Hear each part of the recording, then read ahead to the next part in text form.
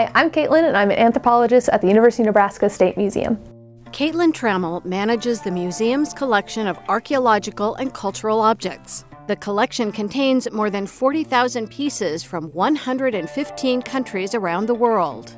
So my job is to take care of the collections, make sure that it's accessible to researchers, that everything is properly cataloged, and that I'm working sometimes with exhibits or educational programs and making sure everything is preserved as best as possible for the future. Trammell's job recently became a lot bigger. The museum's entire collection is going into a new database. And a database is kind of the backbone of a collection because it tells you what you have, who gave it to you, and where it's located. We have 40,000 objects and they are all having to be recatalogued into the new database.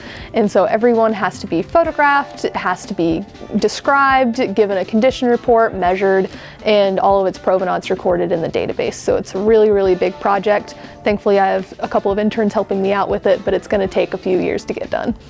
Trammell calls herself an accidental anthropologist. She had planned to teach history, but an anthropology class in college shifted her interest to museums. I started working in museums in undergrad and ended up going to graduate school and getting my master's in museum studies, and then thankfully got the job here, which is my dream job. The more you study how other people are living, the more similar you find that you are. Because in the end, we're all humans. We do some things a little differently, but we have a ton of things in common. And the more you find out, the more you come to be able to appreciate people who are different than you.